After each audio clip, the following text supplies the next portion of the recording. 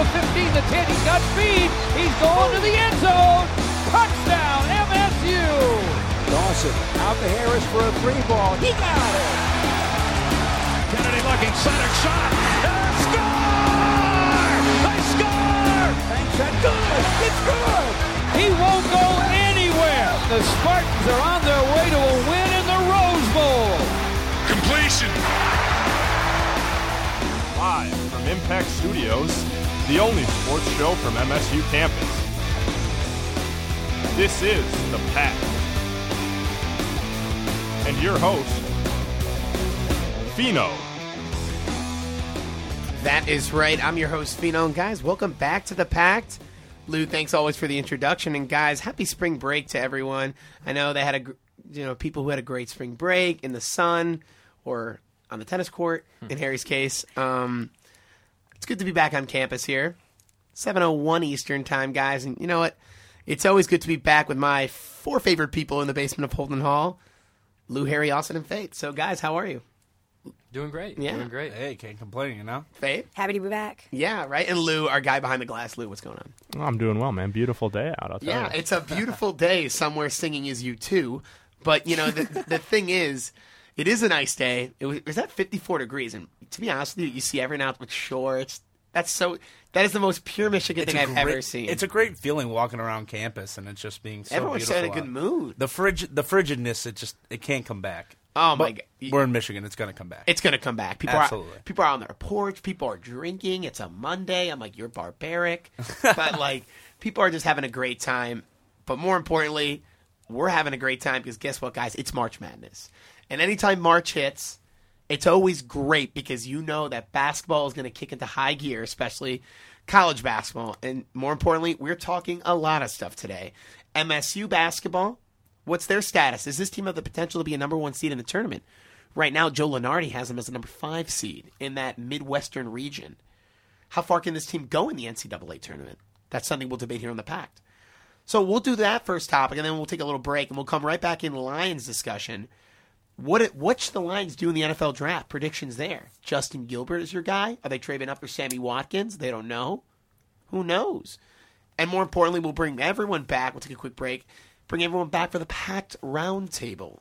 And that's going to be exciting because, you know, we're talking women's basketball. A disappointing loss for the ladies in the Big Ten tournament. Couldn't get to the final. But you know what? The most important thing is, will these ladies make the NCAA tournament? Experts do predict that they will. So that's good news. But more importantly, what's the status with the ladies? And, you know, that's something that we'll always talk about, really, is how far can these ladies go? How far can Susie Merchant's team go? Is this the year that the Lady Spartans really push forward in the NCAA tournament? They haven't really had success in the NCAA tournament, but you know what? A lot of experts, I'm no expert, but I think maybe this is the year that the ladies can poke something through. So we'll see on that. And more importantly, those are the topics we're talking about today. The number always to call in, 517-432-3893 is our number. Lou behind the glass will be picking up the phone calls, reading them over. So if you guys want to give us a shout out or give us a call, please feel free to do so. But guys, the Pact, 88.9 FM WDBM East Lansing. We'll start our topic, and we're talking MSU basketball. We bring in Lou, we bring in Faith, and guys, Michigan State really coming close in a game against Ohio State, but really the 69-67 in the Ohio State Senior Day. How fitting was Aaron Kraft in that game? He looked excellent. I know a lot of people don't like Mr. Kraft, but you know what? He's a gritty son of a gun, and he's a great player. He really is. In 37 minutes, 12 points, but 7 assists, forcing turnovers, just giving Michigan State a hassle. 5 turnovers in the last 9 possessions for Michigan State. They couldn't get anything done, turning the ball over with every play almost down the stretch. They couldn't get anything legitimate. To me, that was the most bothersome thing. So, I don't know. I couldn't really understand why Michigan State kept turning the ball over.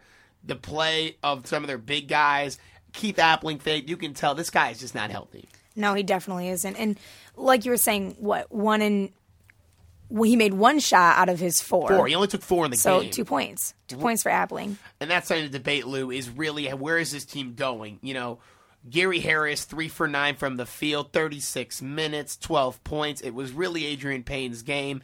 9 for 19, 3 for 6 beyond the arc. You're shooting 50%, but bro, 5 turnovers, to me, that's too many. Regardless of how many points he put up, this team had 16 turnovers total, and Adrian Payne just did not look good down the stretch. No doubt about that. I think it's kind of annoying to see these guys who do so well as far as point production go, and then they go and they're our biggest turnover leaders. You know, Payne this game, Valentine's never led us in points, but he's had good games where he's also followed it up with turnovers that are just inexplicable. So I think that turnovers have been a huge burden, but Appling, I mean, it's just sad. It's hard to watch because you know he's injured, and we need him so bad. Faith, what do you think about that? Is Appling a big reason why Michigan State is really pushing through in these games? I can just see in Appling the lack of leadership, and I don't know if that is because of his injury, which I do think it is, because you can see he's not as aggressive as approaching the boards, and he's missing something there for the team, just because they're looking to a leader who's going to lead them to a championship. Yeah, I mean, I really think the big thing is who is going to step up for this team, guys. Because right now, I don't know how far Michigan State can go in this tournament. I don't know what the expectations are. But, a lot of people are like, Fino, pump the brakes. Right now, the most important thing is this Big Ten tournament, Faith. But to me, I think I don't even think this team can win the Big Ten tournament. I don't even have them winning the tournament. You don't? I don't have them winning. I think Michigan wins the tournament. I don't have Michigan State winning that tournament either. I think Michigan wins the Big Ten tournament. And I don't think that should be their focus either. I think their focus should be Michigan State, yeah. Mm-hmm. I don't think their focus should be trying to go out and win the tournament. I think they need to go out and get their game back together. That's what they need. Faith, what do you think? And Lou, like you were mentioning, you talked a little bit about the whole turnovers. I mean, Michigan State has had 16 turnovers in the past 3 games each. So 16 each of the past 3 games. I mean, the turnovers to me is the biggest issue, guys. Huge. I think they're foul trouble too. Yeah, foul trouble as well, Faith. 22 personal fouls. Ohio State only had 12. So if you look at the end of the game, Ohio State's in the double bonus. Michigan State is in just the bonus. So Ohio State, more disciplined play for them. They wanted this game more. And guess what? Ohio State needed that game yesterday, and they got it. They needed that game, and they got it. And look, you know what? They may not be, they may not have a bye, but you know what? How crazy is that? Nebraska has a bye in the Big Ten tournament, and Ohio State doesn't. That's pretty big. Ohio State has to play that extra game. Not to switch topics for a second, but just going back there, I don't think MSU wanted that game yesterday. And Shark said off air yesterday, he told me, he goes, Fino, I don't think this game's important. It doesn't matter. I go, Shark, that game's important yesterday.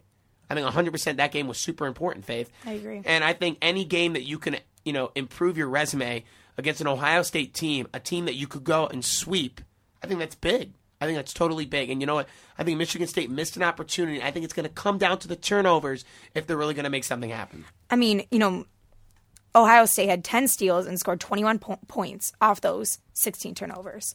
Now, we only lost by 2, but still, those are gimme points. Right, Faith, but you look at it too. I agree, it's gimme points. Michigan State loses by 2 points, but the thing is, for me, is Ohio State is a team in the Big Ten that's 10 for 8. They're 10-8 in the Big Ten. That's not good for an Ohio State team that had very high standards. They really didn't have a lot. So when you look at it, Michigan State is 12-6 in the Big Ten. They could have been 13-5. And obviously, Captain Obvious strikes here, Lou, is 13-5, a lot better in the Big Ten in an 18-game season in the Big Ten than 12-6. Well, obviously. But yeah, but I don't think seeding-wise, it's bigger. Absolutely, but when you look at this team, I don't think that wins, obviously now it's the end of the season, we can't get any more. It would have been nice to have a win, but they got to get their game back together. You got to get back to the fundamentals.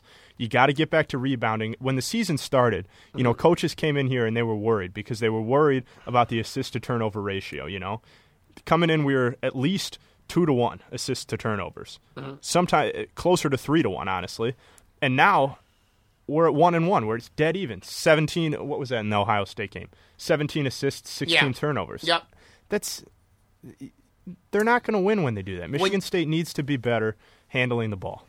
I guess this kind of reminds me of back in 2005 when Izzo's team was kind of ranked in the mid-teens and 20s for the national rankings, and their team was 22-6 when the tournament began. So I think it definitely is a focus on the NCAA tournament now. But our team, or Michigan State's team right now, is 23-7. So I feel like there is a little bit of hope for the Spartans. And people always say, fear Izzo, don't underestimate 23-8, Faith.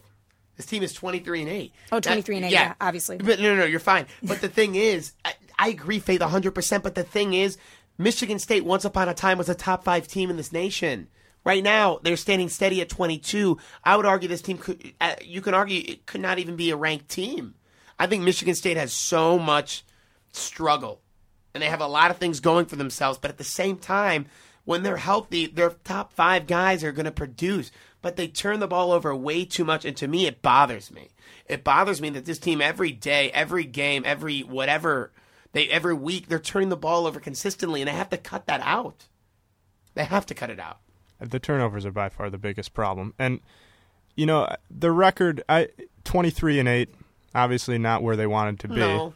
But I agree with you that it was a possibility that they were going to be unranked kind of going into the last couple games of the season. Totally.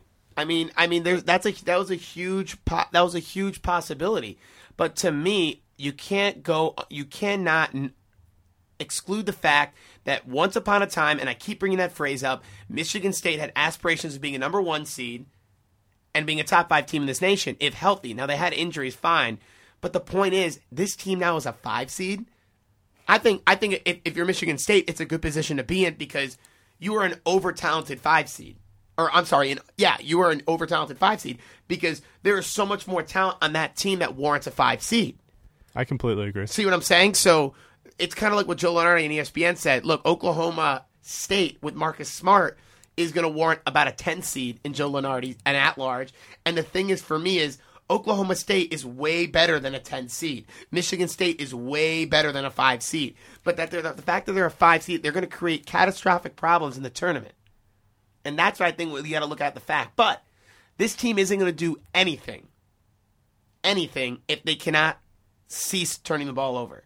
Because the big turnovers on possession after possession, despite the foul play for Michigan State, they could have gone out there and they could have won that game. They really could have won yesterday's game. No, absolutely. The fouls definitely took Dawson out there. He took Valentine out. And Izzo was not happy about that. No, that's 2 of his biggest defensive players, and he's got them both out.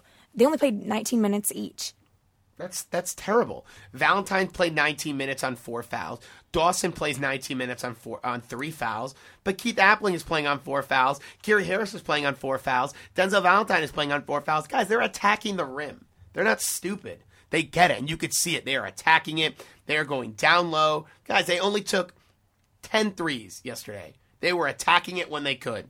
They were attacking it. And you know how you know they were attacking it? They shot they may have had 31 free throw attempts. Michigan State 10.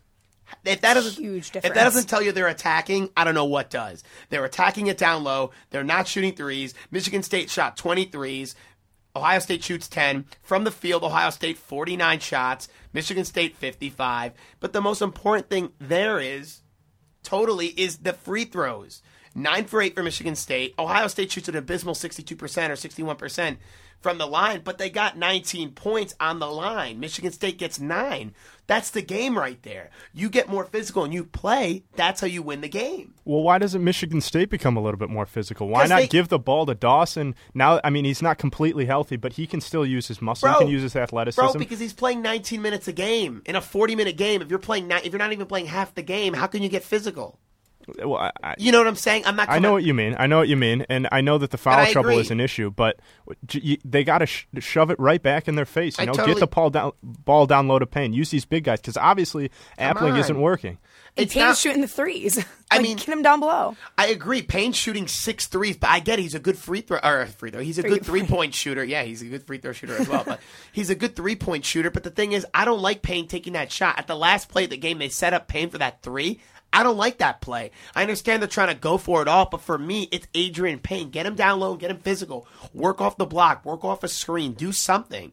To me, I didn't see that physical play. When you're getting Brandon Dawson has 5 rebounds, he's getting out-rebounded by Smith Jr. of Ohio State, 8 boards for him. Look, when you're getting out-rebounded by a guard, it's embarrassing. And I understand the fact that he played 35 minutes and that, Brandon Dawson only plays 19. But look, when it comes down to it, Faith, the reason why, Lou, they're not physical is because they're not playing in the game. When your bigs, your shooting guard, your small forwards are just beriddled with fouls, there's only so much you can do. And then you're stuck with the Costellos, Trice played 24 minutes. There's no doubt that Trice is a sixth man, but Trice cannot bail you out. Trice bailed Michigan State out in one game with 17 points. Forget what game. I think it was the last game before that. But he got bailed out, Faith, and I think that's the key thing for me is understanding the fact is like, where is this team going? What is this team doing? Where is the direction in this team? And to me, they're all over the place. It's hard to see a direction because I was bringing up the fact that they should maybe go to the rim a little bit harder, but then you look at their free throw attempts. Say you get fouled, you don't make the shot, and then last game they had a pretty good free throw percentage, 90%. Yeah, but then Illinois game you're at 30. So it's one game where Michigan State is almost scared to go to the line because when they get to the line, they have such an abysmal percentage when they get there in such quantity. But here's the thing. When they're not shooting a lot of free throws, they're going to have 90%, and 90% looks, oh, my God, it looks great, Fino. But the thing is, it doesn't look great because you're a physical team. You're huge. You have the Dawsons. You have the Valentines. You have the Paynes, big guys that can really make something happen, the Schillings and the Costellos and these guys that are big, and you're getting out-rebounded by teams. I know I understand that you're getting out-rebounded by Ohio State, but the thing is, you have to play more physical basketball if this team is going to expect to go far, because that's their key to beating these big teams is getting down low, forcing them in foul trouble, and lengthening the game, because that's when you can let your shooters play ball in space, and that's how you develop separation from the paint, from the line. And to me, until we see that, Michigan State will continue to struggle and scrape by opponents or lose. I completely agree. I think the free throws, it's bad. Obviously, it's the comical. rebounds, they're terrible. It's comical. All of the things that we've been saying it all year, all the things that have made Michigan State teams, it's just not there this year. You want to hear something funny, guys? The Michigan State teams of the past would always be in the top 20s in the nation in rebounding. This team is 69th in the nation in rebounding. Wow. So they only average 37.1 rebounds per game, and that's not good. That's really not good because for a Michigan State Tom Izzo team, that's not acceptable. That's really not acceptable. And on top of it, from the field, they're shooting 47%, and that's 39th in the nation. That's good. That's okay. That's just merely okay. But for the Michigan State standard, that's just not acceptable. That's totally not acceptable. In assists per game, that's their niche. 17 assists per game. They have great guard play. They're 6th in the nation. That's exceptional. But the problem is Michigan State is getting out-rebounded, and that's due to the fact where Michigan State's had their guys out. Dawson's been out. Payne's been out. These guys that usually rebound for them are out. So, to me, if this team is going to take it to the next level, Faith, they have to out-rebound teams, and they have to play more physical. Get down and dirty. Get a little grit. And if you think about it, like you said, you've had Payne out, you've had all these Dawson out. Mm-hmm. Michigan State had only 2 players, Denzel Valentine and Schilling. They are the only 2 players that have played all 30 games for Michigan State this season. And who would have predicted that? No one. I wouldn't have. Thank God Schilling's been healthy. Yeah, right? Don't even get me started. But the thing is, you've relied on so many guys. Like Trice has been in and out.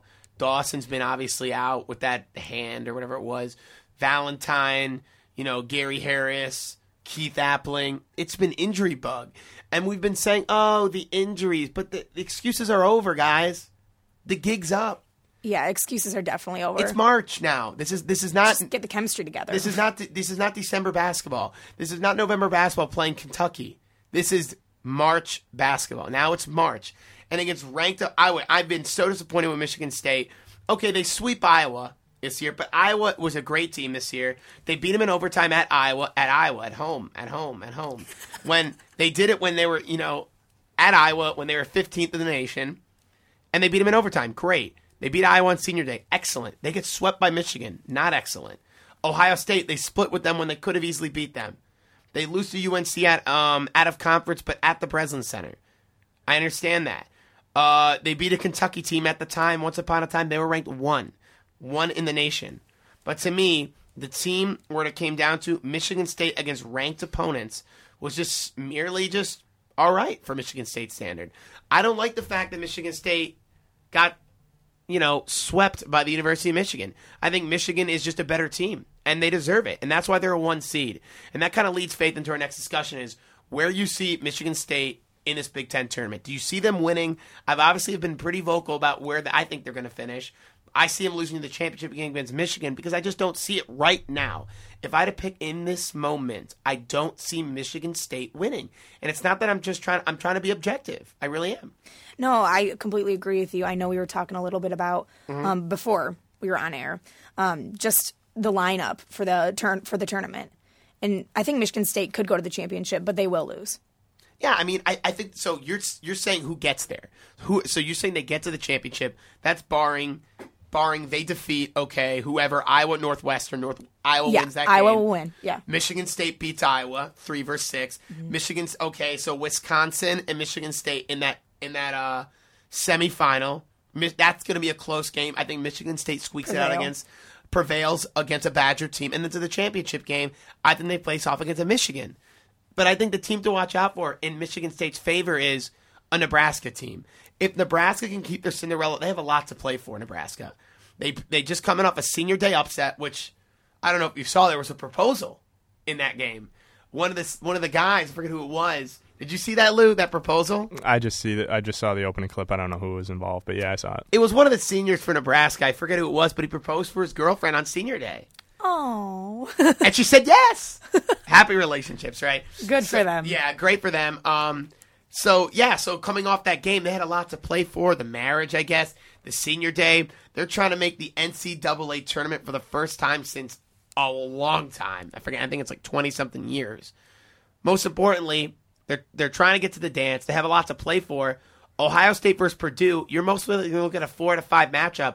Nebraska versus Ohio State. Now, if Nebraska can win that game and Michigan beats whomever, Indiana or Illinois, in that quarterfinal, you have a Michigan and Nebraska.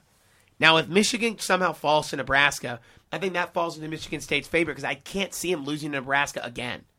They only played them once. But they lost. And they lost. So I cannot see Michigan State losing to Nebraska twice in a season. I would never see the day. I think they were just caught surprise. They're going to be ready, Lou. So that's my only thing. Michigan State wins the tournament if Nebraska beats Michigan. If not, Michigan will win the tournament. I would agree that Michigan has a chance to win the tournament. I think they'll win their side of the bracket, but I think you're overlooking Wisconsin a little bit too much. I think Michigan State might have a little bit of trouble with this Badger squad. The problem with the Badgers to me is, first of all, the thing with Wisconsin is Michigan State only played Wisconsin once. They are a totally different team when they play at the Kohl Center than they do on the road and on neutral court. It's a different. I don't know. I don't know anymore. I don't know how that works. But I'm just saying Wisconsin is a different team on the road and on a neutral court. They got smoked. It's not really smoked. They lost by 9, or whatever it was. I promise you I can add. Yeah, they lost by 9. So they lost to 9 against a Nebraska team. But look, you look at their record. They lost to Ohio State at home. Fine. At Illinois, they win. At Michigan, they win. That's an impressive win for Wisconsin. At Iowa, they win. So you know what? Badger fans can come at me and be like, you know what, Fino? They are winning on the road this year. But I'm telling you, based off experience, I don't think they are the same team. Now, believe it or not, once upon a time, this Wisconsin team did beat Florida way early in the season, November 12th. They beat a Florida team. But look, at Minnesota, they lose. At Indiana, they lose. It's just those games were at Nebraska, they lose. And that's where their 6 losses have come from. They were on a huge streak, and then they started losing a little bit. They dropped 3 in a row, and everyone's like, whoa. When they dropped in 5 of their last 6, they were a different team. To me, I don't know. I'm not sold on Wisconsin. I'm just worried that Michigan State is going to have trouble because of the way that they finished the season. I think in every sport you've seen it, at least I've seen it, the teams that limp into the postseason generally do not do well. They might win a few games. Maybe they do all right in the tournament. I don't think they'll do well in the Big Ten tournament. Hopefully, but that's the thing. I think they need to find their game during this Big Ten tournament, or else they're going to lose early on in the NCAA tournament. All right, let me ask you this. Do you think Michigan State right now is limping? I think so. I mean, Faith? Yes. Okay, that's without a doubt. We agree on that. Now, going forward, let's just say they lose in the Big Ten tournament. They're 23-9. They lose their game somehow to Iowa, assuming Iowa wins because Northwestern is horrible. Now, they're 23-9. What seed is that? In the NCAA tournament, what seed does that warrant? I would say a 6 seed. I'd say 6, maybe 6, 5. 7? Probably. 7, Faith? The thing is, how far do you see this team going? What is your expectation for Michigan State right now? Right now, honestly, in the NCAA tournament, I see them going to Sweet 16. I said Elite 8, but that fact that you said Sweet 16 kind of raises my eyebrow a little bit because maybe I'm overranking Michigan State a little bit. I don't know what you think. Honestly, I don't know because this team has been so unpredictable. It really hasn't it? But 4 of the last 10 games they've won, only. 4 of the last 10. They've been kind of crappy. Yeah, no kidding. Yeah. And I think limping is kind of an understatement. And so once this Big Ten tournament starts, I think everyone will be able to give a better prediction because I really do believe I don't care if they win the tournament, the Big Ten tournament that is. Just want to see them get their game together. I want them to see them stop turning the ball over, start to make free throws, start to attack the basket. Okay. Then maybe it'll change my mind. All right, so you say Sweet 16. I say Elite 8, Faith. What do you got? I think definitely Sweet 16. Elite 8, maybe. But again, you got to see where the cards fall, where everybody's placed. So you think I'm pushing it? Elite 8 is a push right now. Yeah. I don't see Final Four. Oh, absolutely not. If anyone thinks that, people are telling me in Spanish class today, they go, Fino, are you booking your ticket to Dallas? I go, what? Dallas? I'm like, no, I'm going to join Sam at Southwest in Austin because there's no way, which I would never do, Sam. But the thing is, to me, I don't know. I don't really understand the fact that people are already booking their ticket to Dallas. I think it's safe to say, Faith, that when you look at it, I think this team has some Final Four aspirations. And that streak that's on the line with Michigan State, with every senior class reaching the Final Four, that it's safe to say, I think this is the year that the streak breaks without a doubt. This is the year I think the streak breaks. You heard it here on the Pack, March 10th, 2014. Fino says it's over. We'll take a quick break here on the Pack 88.9 FM. We're WDBM East Lansing. We're talking Lions. You're listening to The Pact on 88.9 FM, WDBM East Lansing. For some high school students, school can be a dangerous place. A lot of gamers look at you as a gang member, too. For some, just being in school can be a struggle. I wouldn't go to school. I didn't care about what my mom said. My mom would tell me, what are you doing for yourself? You're not doing nothing. But despite all the obstacles, inside every high school student is a graduate. People look down on you if you don't have a diploma. I want to graduate because they say I won't. Go to boostup.org and find out how you can help a friend, a son, a daughter finish high school. Boostup.org. Brought to you by the U.S. Army and the Ad Council. For more variety than you'll hear on any other station, listen to the Impact Primetime, where you can find a different specialty show every night of the week. Tuesday nights from 8 until midnight, the Impact's Progressive Torch and Twang brings you the best in alternative country and grassroots music. Only on Impact Primetime. You're listening to coverage of Spartan sports like never before as we embrace the Spartan debate here on The Pact. That is right, everyone. Welcome back to The Pact. I'm your host, Fino, alongside every Monday from 7, 8 p.m. 517-432-3893 is our number to call in. So if you want to give us a ring-a-ding-ling, give us a little call here on The Pact in the basement of Holden Hall, Michigan State University. So we ended our Michigan State segment. We bring in two of our other panelists, Harry Jaden, Austin Goodman, for a little Lions talk. And I think this is really interesting for me about the Lions is because, guys, with the Lions, I think there's a lot of questions, really. To me, the most important thing with the Lions is what are they going to do in the NFL draft? Obviously, Ford, the owner of the Lions did pass away yesterday, so we want to give our condolences to the Ford family. That's the most important thing we want to do before we open up our Lions talk. We know how much the Ford family has done for the Lions and the city. Despite the success record of the Lions, I think there's no owner that has given the passion and the pride of the Lions than the Ford family. So from the condolences from everyone from the Pact and Impact Sports, I think that's something very important, and our prayers are with them. And even for the commitment to the team itself, in the struggles that the Detroit Lions have had for the past 50 years, I mean, he has stayed committed to the team. And, God bless, may he rest in peace, Without a doubt. That being said, there's still football to be played next year. There is still drafting to be done. There's still free agents potentially to be signed for the Lions. And, guys, what should this team be looking for in the NFL draft? What should this team be looking at? What should they be looking to acquire in NFL free agency here? I mean, most importantly, let's bring in our draft discussion. What do you think the Lions should do in this draft, Harry? I think I mean, I know I have my opinion. We'll get yours in first, but to me, I think the Lions need to do something big here in this draft. I definitely agree. We all can agree, I'm guessing, that the biggest needs in the Lions team is their wide receivers and their secondary. Yeah.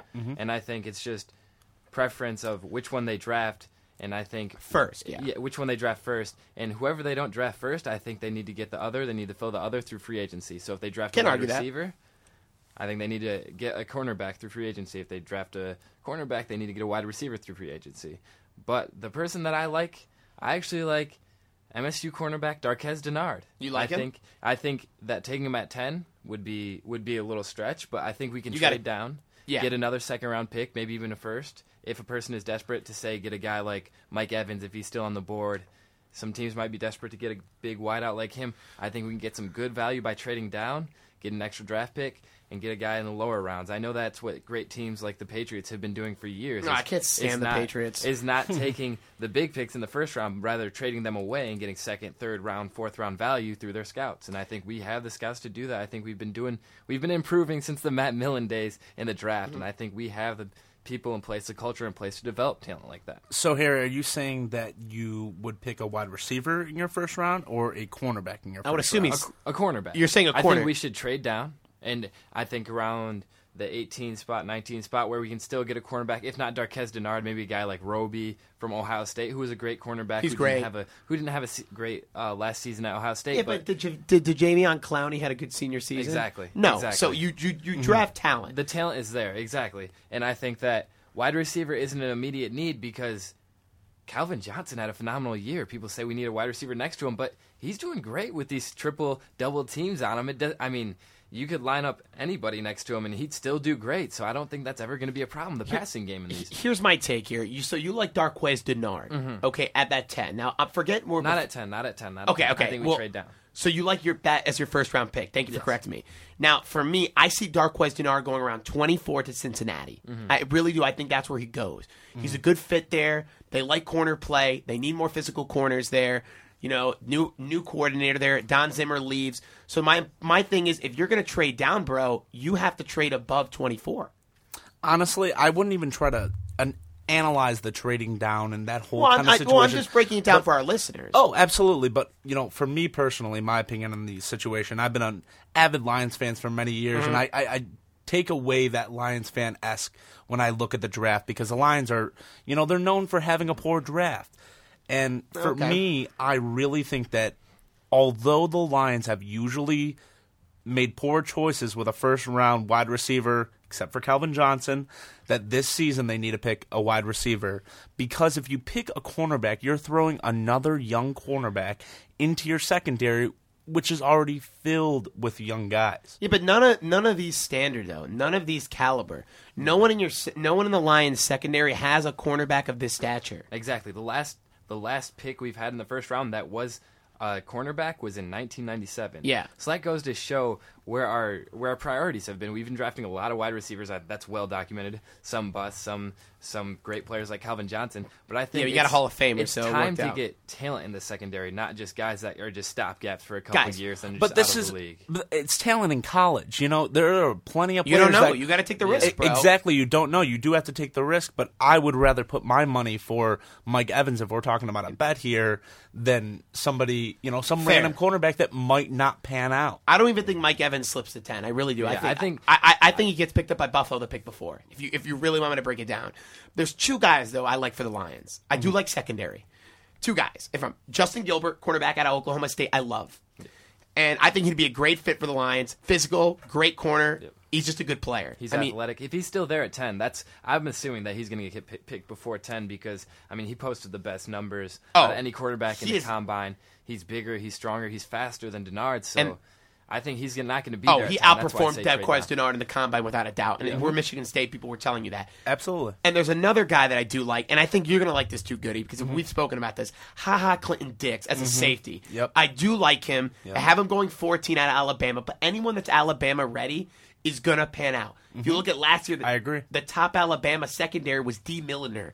And the Jets picked him last year, and he had a slow start, but he really picked it up at the end of the season. There's no doubt in my mind that Clinton Dix will see success immediately in the NFL.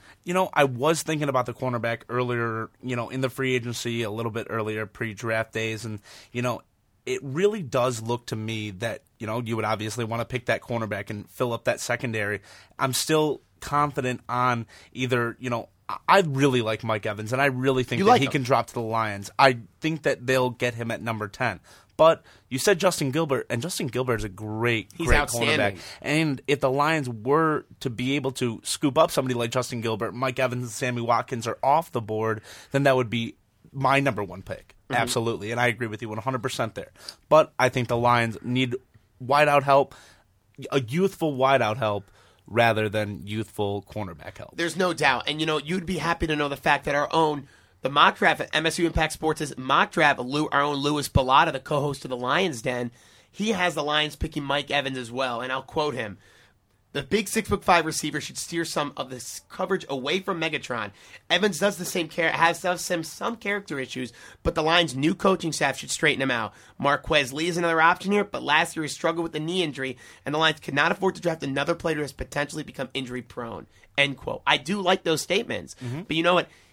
Character issues again with the Lions, but look, I don't think character issues should be a reason why you shouldn't pick a Mike Evans. I think with this new coaching staff, there's going to be a little more swagger. There's going to be a little more coaches that are going to really focus in, tranquilize these guys, and get them locked in, Harry. And there's also going to be a lot more discipline. Well known that's one thing that I've liked about Jim Caldwell since we got him. Yeah, Jim Caldwell is a professional. And I think that I'm not worried about picking a wide receiver in the draft because I think we can get one in free agency. Guys like Edelman from New York. He was a viable option for New York for a couple years. Hakeem Nicks. Bro, what about Eric Decker? Yeah, Eric Decker. That's an option. I know Macklin just re-signed, but that was too much. Yeah, so these guys are proven. You're not taking any risk with these guys. These guys are proven. If they're not number 1, they're number 2 receivers. And Detroit right now has to be a very, very popular destination for receivers when Calvin Johnson is seeing triple teams, double teams, so these receivers are seeing that, and they're like, I'm going to get some single coverage. I can put up some numbers in Detroit with Matt Stafford slinging that ball around. Or are they thinking Matt Stafford had kind of a poor end of his season last season? Is he going to be able to get me the ball? Are we going to be able to have a dominating offense? I think a Jim Caldwell hire at your head coaching position just nullifies all that thought. That is very true.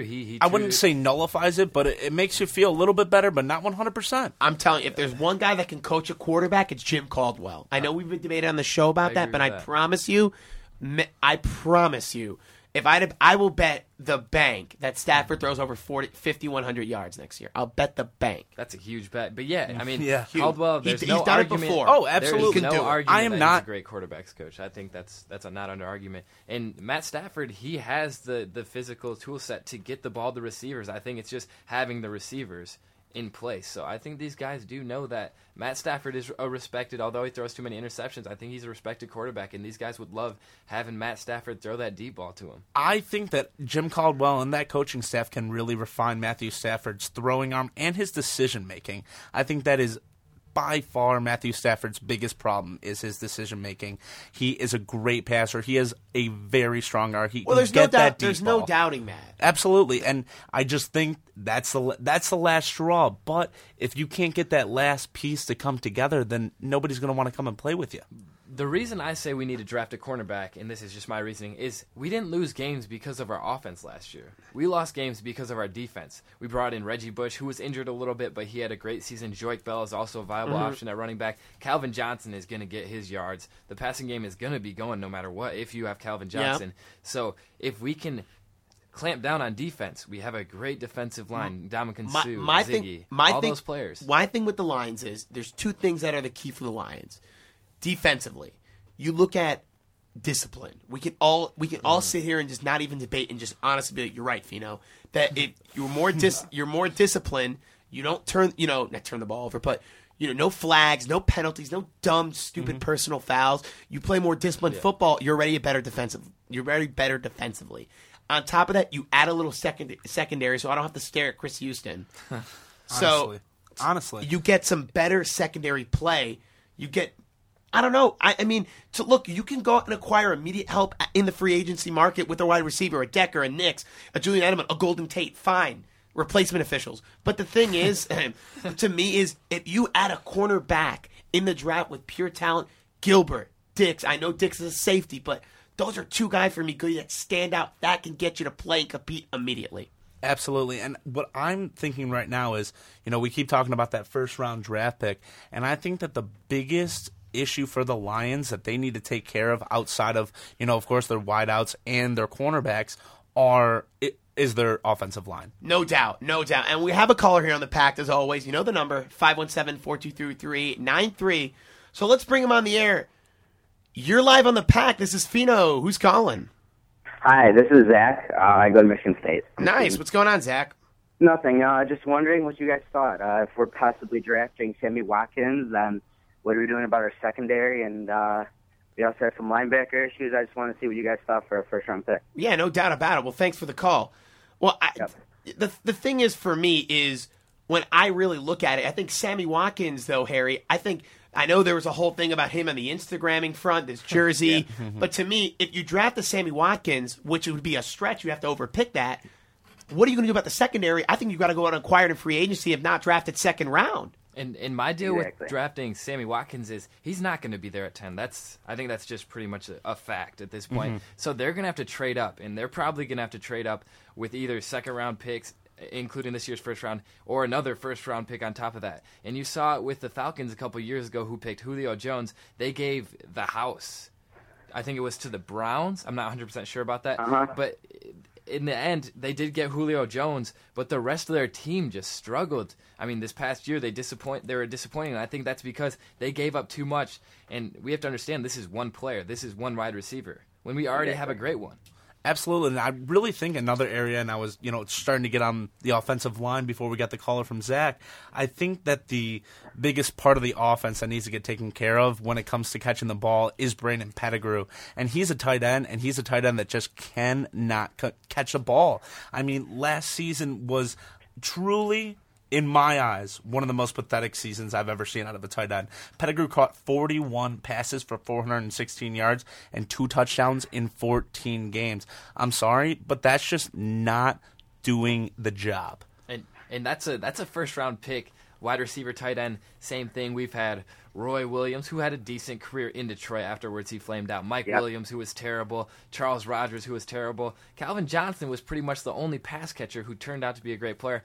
I'm just iffy on the Lions' evaluation of pass catchers. I think they need to rethink that. I know Matt Millen's out, but with guys like that, with a history like that, I think they just give it up. Go with something new. Definition of insane is trying to do the same thing over and over and try and get a different result. Well, before Zach, let me ask you one more question before we let you go. Yeah. Okay, so you like Sammy Watkins in that first round pick. What would you do about the secondary? You've heard our opinions. What would you do about it? Honestly, I think all we need right now is a solid safety.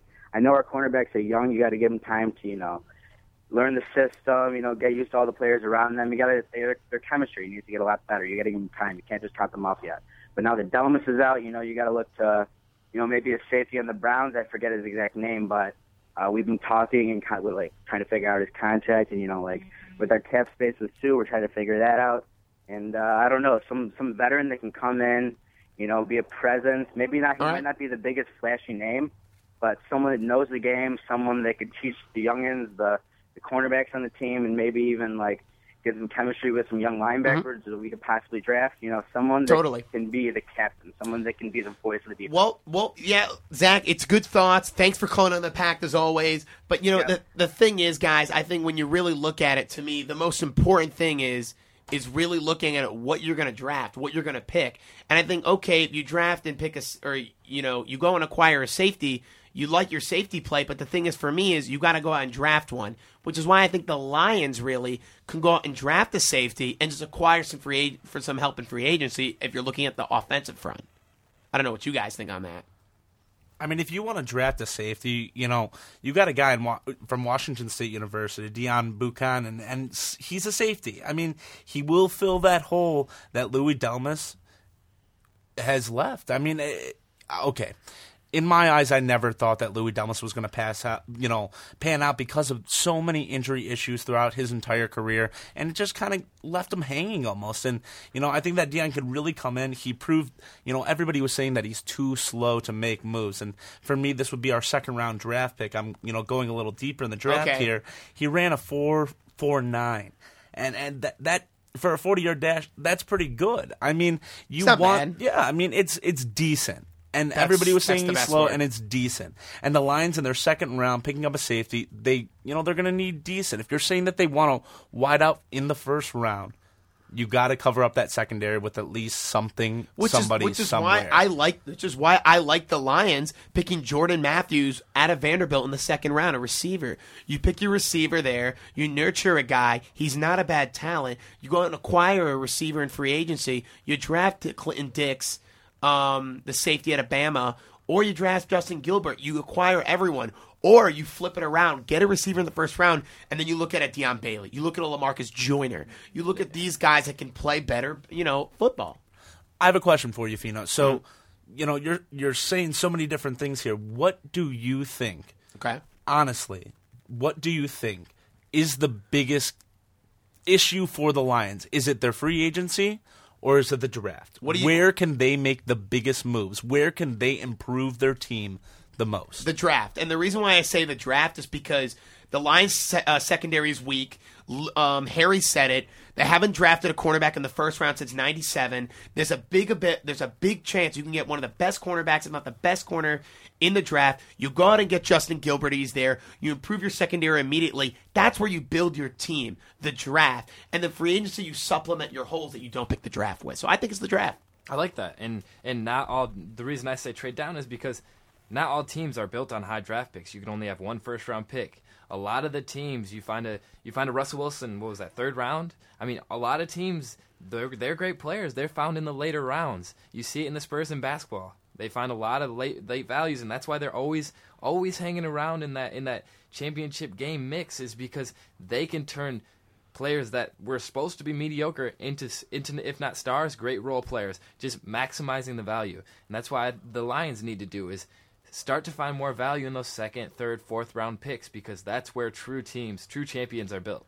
And I agree. I disagree with the fact with you that you think they should trade down and get Darqueze Dennard. I think we're being too Michigan State homer here. I could care less about Darqueze Dennard. Well, I think that Darqueze Dennard would do a great job in the But he's not. But I just think Justin Gilbert's a better cornerback. That's a reasonable statement. I mean, he put up a better show. I agree. I think he's just a better cornerback. But if Gilbert's off the board, a lot of mock drafts have him off. If you don't want Darqueze Dennard, you can get Roby.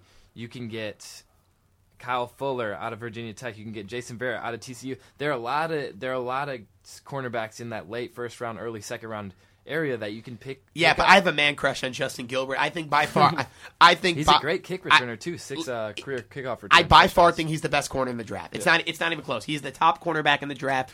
You go out and get him. He kind of reminds me of a Darrelle Revis coming out of Pittsburgh. Top corner in that draft, was picked around 15, and what a talent he was. Now, forget the attitude problem with, new contract every 2 years. But to me, I think you can go out and improve your team vastly with a Justin Gilbert. Closing thoughts, good. Me keep it quick, 30 seconds. I'm still going to keep my pick, and I think that the Lions are going to go after Mike Evans if he's still on the board. Like I said, I agreed with you earlier. If he's not, Justin Gilbert, but I wouldn't count out Darqueze Dennard. Mm-hmm. Closing thoughts, what do you got? All I hope is that this draft turns out to be good.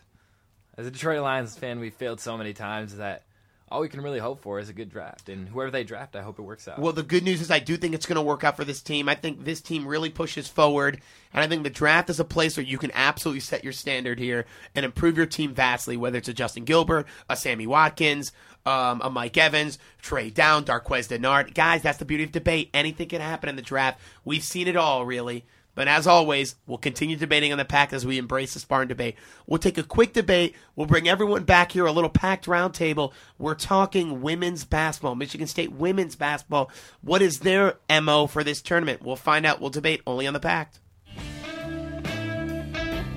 You're listening to the Pact on 88.9 FM, WDBM, East Lansing.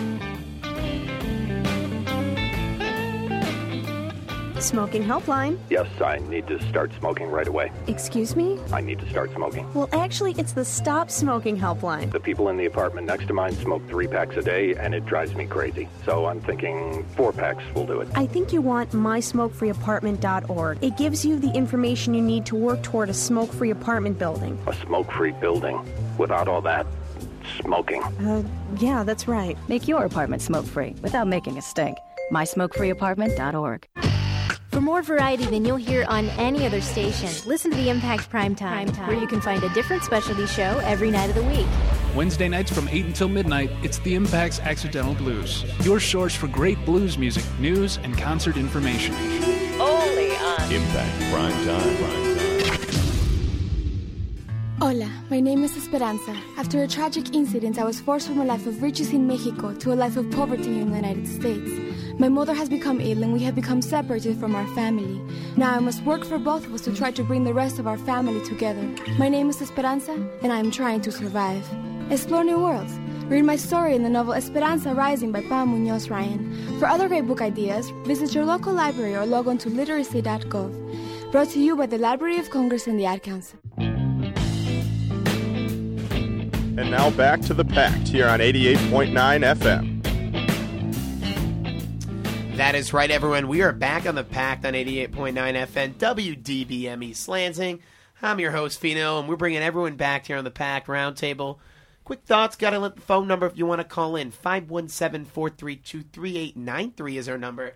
Please feel free to give us a call if you want to debate with us.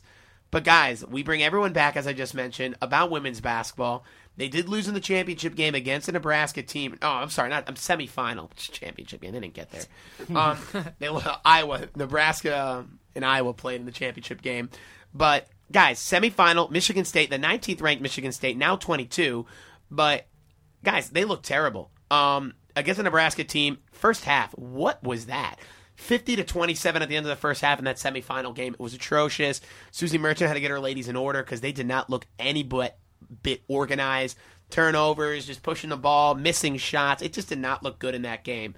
But that's not really what I want to debate here. They lose that game. They're sitting very pretty at 22-9 now. 13-3 in the Big Ten. Guys, where does Michigan State fall now in this bracketology? Now, Charlie Cream, ESPN bracketology for women's college basketball, has Michigan State floating at a very pretty 5 seed, playing a Princeton team in the Lincoln Regional. So I thought that was an interesting take, and I want to know what you guys think the expectation for these Michigan State Spartans in the tournament, Faith. Well, I definitely think that they haven't made it past the second. No, with Susie Merchant, they have not gone past the second round. Okay. So I definitely think the team definitely has potential. They've got Pickrell, Clarissa Bell. Yep. Anye? How do you say her name? Never mind. Yeah. I'm not sure. One of the freshman girls definitely stepped up last game who they had the spotlight on. And so I think they do have some key players that can make plays, but we'll see where it goes. I mean, I totally agree. I mean, I think you really look at it, they're going to make this tournament. There's not a doubt. They've only been Susie Merchant, let me get a little correction here. I did say they haven't got past the second round. I meant the Sweet 16. In Susie Merchant's second year, they made it to the Sweet 16 and they lost. But they've gone to the second round often. Every year they've gotten eliminated in the second round for the past 4 years. So the furthest they've been is the Sweet 16. Where is the Bucks got to start somewhere, Goodman? You know, Fino, I think you're being a little bit hard on this ladies team. I mean, the last 2 games that they have lost were both against Nebraska. Oh, Nebraska's a better team. There's no doubt about it. Exactly, but they're winning most of their other games on the stretch. I mean, since January 26th, there were only 2 losses have been against Nebraska. And, you know, I really think that Nebraska just has that over Michigan State. Now, can the Lady Spartans make it past the Sweet 16? That's a debatable topic. I would have to agree with you that they're not going to make it past that Sweet 16, but they played pretty well going down the stretch. They did. I mean, when it really comes down to it, if they're gonna get past the Sweet 16, they're in a collision course with the Lady Vols. Now, that team is the spirit of Pat Summitt. I know Coach Summitt doesn't coach anymore, but that's a very tough team to beat as Tennessee. Yep. And my whole deal with this women's team is, yeah, they won the Big Ten championship, but the Big Ten wasn't that strong this year. They're the highest seeded team, according to Charlie Cream bracketology, at 5. So, with a parity that's not quite there in women's basketball, I feel like if they meet a team in the Sweet 16 who's a 1 seed, who's a 2 seed, 3 seed, a higher seed who they're probably going to have to play because they're not getting a 1 or 2 seed, they're going to have a tough time. I think the team's just going to be flat out better than them. So I think Sweet 16 is the best case scenario. I hope they prove me wrong, obviously, being a Spartan, but I think Sweet 16 is best case. I agree with you there because the consistency rate, and they lose in the clutch. Guys, you got to have consistency with a team, though. You got to start somewhere. It's not just Sweet 16 or just die. You know what I'm saying? Yeah, but I mean, you said it yourself. They haven't made it past the Sweet 16, and they with lost Coach Merchant. Yeah, well, they lost 5 games to ranked teams this season. They've only won 3 of them against ranked teams this season. I mean, that's something you got to look at right there. Once they get to the depth of the tournament, can they actually boss up against the other ladies? And not to mention they're coming off one of their most lopsided losses this season. I mean, 86-58. Against they beat them once though. That's true. They beat them once. But to go now into the tournament with that one thought. There's no doubt it scares you, Harry Jaden, because Faith mentioned it. 86-58, completely lopsided game. I don't know what that was, but then when they went to Nebraska and played, they lost by 20. It was back in February. 76-56, so they got killed. So Nebraska, do they have their number? But they beat them once. That's my take. It's weird, and on the men's side, Tom Izzo's famous for kind of just taking away the Big Ten tournament almost, and that doesn't worry me the fact that they didn't win the Big Ten tournament, but just the fashion that they lost. You don't want to have it that bad of a beatdown. 28 points, if my math is correct. I'm not a math major, but you're better than me. Yeah, exactly. Yeah. But just the way you get beat down, that can't be good. If it was a close loss, sure, no problem, but they got beat down. They get killed, and Penn State was the same way. When they played Penn State, they played them once and got hammered. They lost by 11, or 12. Yeah, there's my math. But, it's bad. I don't know, Goodman. And it's just, there's too many lopsided wins here. They blow a team out like a Purdue 89-73, and then they lose 2 massive games against Nebraska. Yeah, one in the tournament and one at Nebraska. It goes right back to the consistency that I was saying before. But, we did say that they did beat Nebraska once, and it's not like they didn't beat them in a respectable fashion, 70-57. It was a solid victory. That's a very good victory. It's not like Michigan State women's basketball is not capable of beating teams with authority. Lou, what do you think? In the Nebraska game this past game, my biggest surprise looking at the stat sheet was Annalise Pickrell with 0 points. That really shocked me. That is why they lost by 28 points. It absolutely is. And another strange thing about the women's game versus men's is that it seems like the scores are much more – the in-game scores are much more lopsided. You see 20-point victories fairly common. Because when the girls are feeling it, bro, they just keep stroking it, and they can't stop it. That's the thing. Then they're playing great basketball. They're looking at it, and look, when you look at the game – look at Becca Mills. She was you said it. She was on. Annalise Pickrell was not on. So at the same time, you're 0 for 7 on the field. You're 0 for 5 beyond the arc. You look at Becca Mills, 5 for 9. She's playing great basketball. And Ariel Powers, double for her. You know what you're going to get out of those people. Yep. And a team like this, it's kind of been Jekyll and Hyde the whole season. So they're going to have to play 6 consistent great games, and I don't think they've done that this year. They haven't. If they want to win the tournament, which is a high hopes, but even to do it 2-3, string 2 or 3 games in a row where they don't get blown out, it seems pretty tough for this team, honestly. To me, if Michigan State is going to go far in the tournament, they need good play at Annalise Pickrell, and they need great play to Clarissa Bell. And those are 2 people that they need to play that are great. Exactly. They need to play great basketball, and you know what? Look, this is what it comes down to: is if you play great basketball, you're going to win the game. Good, and that's it. That's just it. And they didn't play that well. They didn't. They got smoked. Harry, you were saying that they couldn't pull out a 6-game stretch, coming down the tournament. But I'm looking here, and before this Nebraska loss, 86-58. They won 6 games in a row. They won those games against OSU, against Wisconsin, against Minnesota, Northwestern, Indiana, Michigan. Yeah, we were saying the Big Ten is weak, but those are still wins. And, against Michigan, 61-58. Against Indiana, 76-56. Against Northwestern, 75-44. It's not like they can't beat teams in order, in strength, straight away with authority. They're way too inconsistent. Here's my thing, though. Lou.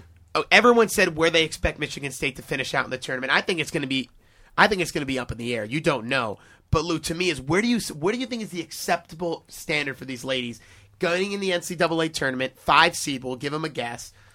Where do you think is acceptable for me? We had a good season. acceptable, I'd say Sweet 16. But I think that they might be able to go a little bit farther than that. I would say that Elite 8 is a possibility. We got to see the bracket comes out tonight. We got to see what happens. Absolutely, with that'll need to be seen. But I think Elite 8 is a definite possibility. Like we said, they've been inconsistent, but that doesn't mean that they haven't played very well at times. No, they have. I mean, they've dominated teams. And it's not like the men's team who has had a steady decline. They've been up and down the whole year. And if they hit an up streak right at the right time, they'd be. I think they could definitely make the Elite 8. Okay, here's my thing, though. All right, so you said Elite 8, but there's two keys here before we wrap this thing up. If Michigan State could draw out of a Notre Dame region who is undefeated, and if they can draw out of a UConn and Gino Auriemma's team, if Michigan State gets drawn into the other two regions that do not include those two teams, they are going to be in good shape. But if they are drawn into a bracket with those two teams, then that's different. And I think that's what it comes down to. I really do. I don't know what you guys think, but yeah. I mean, Fino, we're all kind of everywhere right now with what we're saying about this women's team because, they can't seem to give us exactly a clear sheet as to what we're looking at for confidence with them in the tournament. The Elite 8, a little bit of a stretch. For me, Sweet 16. Yeah, I think Elite 8 is a joke. I think Elite 8, they're not going to get there because they have to draw out of those two regions, guys.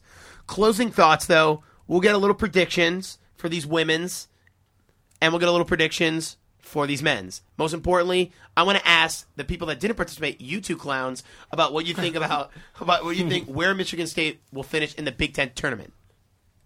Basketball. I think men's. I think that Michigan State men's basketball could dominate the Big Ten tournament. So you say they win? I think they could win the tournament. I really do. Tom Izzo is a magic man. He's kind of like Pavel Datsyuk. Shout out to the Wings beating the Devils. Oh, my God. And, I'm just saying Tom Izzo can really bring it out at the end. Okay, so you like him winning it? Yes. All right, what do you got, Aaron? I got us going to the finals. I think Tom Izzo puts a do it. little more value into this one. There's no doubt about it, guys. Every Monday from 7-8 on WDBM East Lansing, you know where to find us. That's on the Pact. From Lou, Austin, Harry, and Faith, it's all the best, guys, on the Pact. You'll listen to us next Monday at the little St. Patrick's Day edition. That should be a lot of fun. We'll be here beyond the studio. Yes, Austin, drink green beer if you can. But the thing is, 517-423-3893 is our number. Feel free to call in every Monday from 7-8. You get to hang out with the panelists and myself. Everyone stay safe, enjoy the nice weather, and more importantly, turn up East Lansing, enjoy the weather.